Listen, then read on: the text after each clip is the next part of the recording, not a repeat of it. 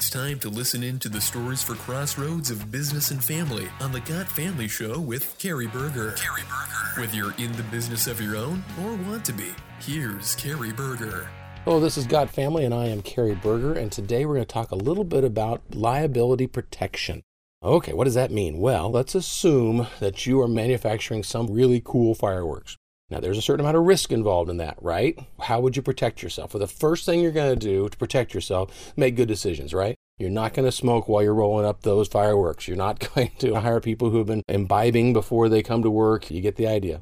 That will go so far. The next thing that's going to happen then is you're going to have some sort of liability protection in the form of some insurance. Think of this like a fire extinguisher. Picture that guy. He's got his fireworks manufacturing going on in this building, and something starts to catch on fire. He reaches over, grabs the fire extinguisher, and hopefully he puts it out. I say hopefully because, as we all know, sometimes those fire extinguishers can run out before they can finish the job. They're not big enough, or they can be the wrong type. It does electrical, and this is not that kind of fire. So there's a limit to how those solutions work, and same thing goes for liability insurance. It may or may not cover every situation, may or may not be there when you need it, may or may not be enough, but it's still the second line of defense after good business practice. The final line, though, is don't be there, or containment, if you will.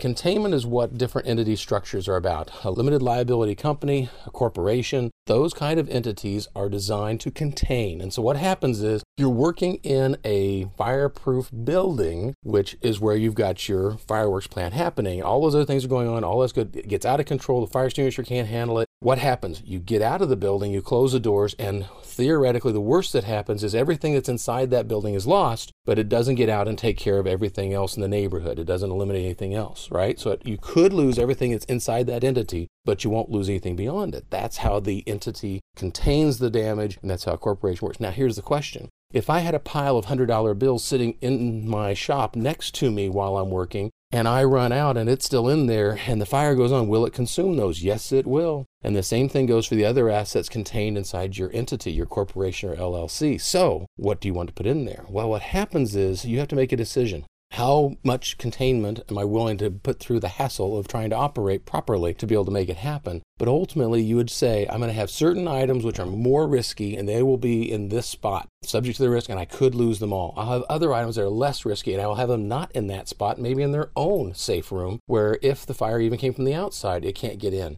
That separation, containment is how you protect different assets from each other. Quick example is the Exxon Valdez. Truth of the matter is, that was its own corporation, and had the oil company chosen to, Exxon could have said, that's all there is. You take the Exxon Valdez, by the way, it's sitting at the bottom of the ocean. They realized there were other implications, and they chose to step up with their rest of their assets and made some of them available to be able to cover the damages. Otherwise, they would never be able to drill for oil for as long as the world lives. And so they stepped up. But nonetheless, you could argue maybe I should have each car, separate corporation, each bank account, separate corporation. Problem with that is practicality. It doesn't work. And also the problem with that at some point starts to look like a sham. So anyhow, that's some of the discussion of liability and trying to deal with money. And here we are telling stories from the crossroads of business and family. This is Got Family, and I am Carrie Berger.